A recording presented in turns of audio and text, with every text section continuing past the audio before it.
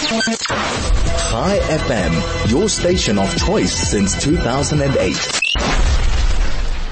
The Zimbabwe elections, that has just taken place. And we wanted to try and get some form of understanding about that. Dr. Alexandra Rusero is a political analyst. A very, very good morning. Thank you for joining us. How are you doing? Good morning to you, and how are you also doing? We are okay here. So it is great to hear. We are doing well, but trying to keep an eye on what is happening in Zimbabwe. Can you give us a sense of how the election has gone? What is likely to follow, given the elements of distrust, given the concerns around the elections? Thank you very much. What happened is that Zimbabwe went for the polls on the 23rd of August. But in some instances, the polls had a false start because of certain missing elections paraphernalia, which the Zimbabwe Electoral Commission could not provide in time for certain political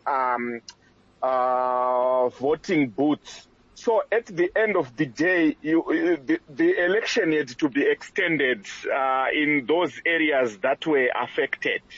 So when the vote was now announced, the presidential, because that's where the people are usually mostly fixated, it produced a result where President Emmerson Mnangagwa, the incumbent, was declared winner with some 52% of the votes.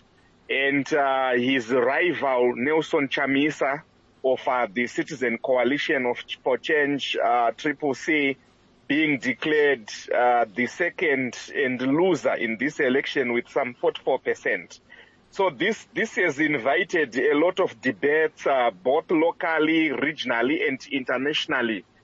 Firstly, with the regional board election monitoring observation mission of SADC, headed by a Botswanian diplomat, Mr. Mumba, who then proclaimed that no, this election fell far short of the standard guidelines on the conduct of democratic, free and fair elections.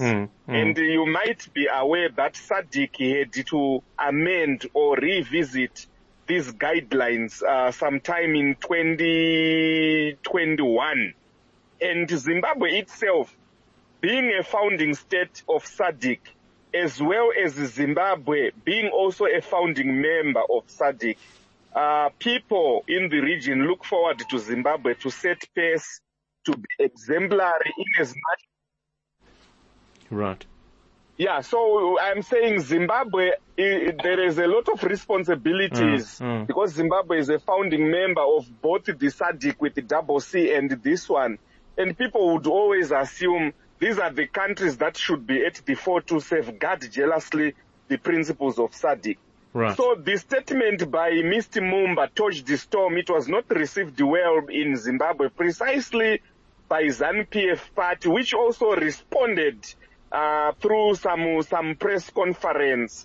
And this has degenerated into some form of hostile diplomatic simmering tensions now slowly manifesting, where Zimbabwe is actually close to tell SADC off, but they have tactfully done so by saying, no, in terms of an observer mission is now overstepping its mandate, in as much as the dictates of sovereignty, dictates of territorial integrity are concerned. Right. But by and large, elections are about best practices. You benchmark them on best practices.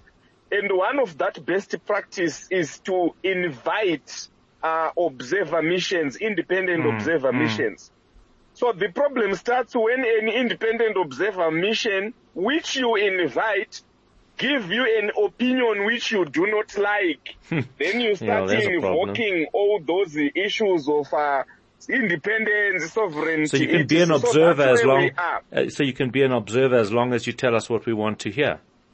That's the problem, that some of us in Zimbabwe, as much as we are sympathetic to the nationalistic cause that birthed Zimbabwe, we are against a narrative which seeks to say, I am right all the time and you are wrong.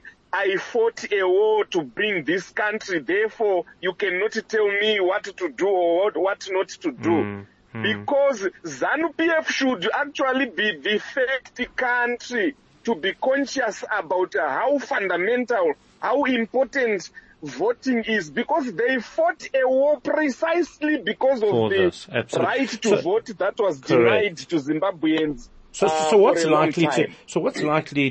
the mood like on the streets of Zimbabwe? Are people accepting that this election is just the way it is? Are people just that tired of trying to fight against the corruption or perceived corruption? What is the mood like on the streets of Zimbabwe?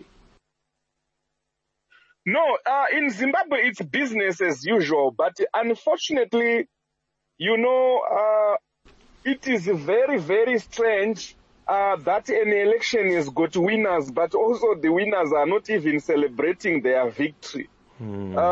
It's very uncommon to see those who should be celebrating and jubilating not doing so, because you would expect that if an election pronouncement has been made, people will make noise in the streets in celebration.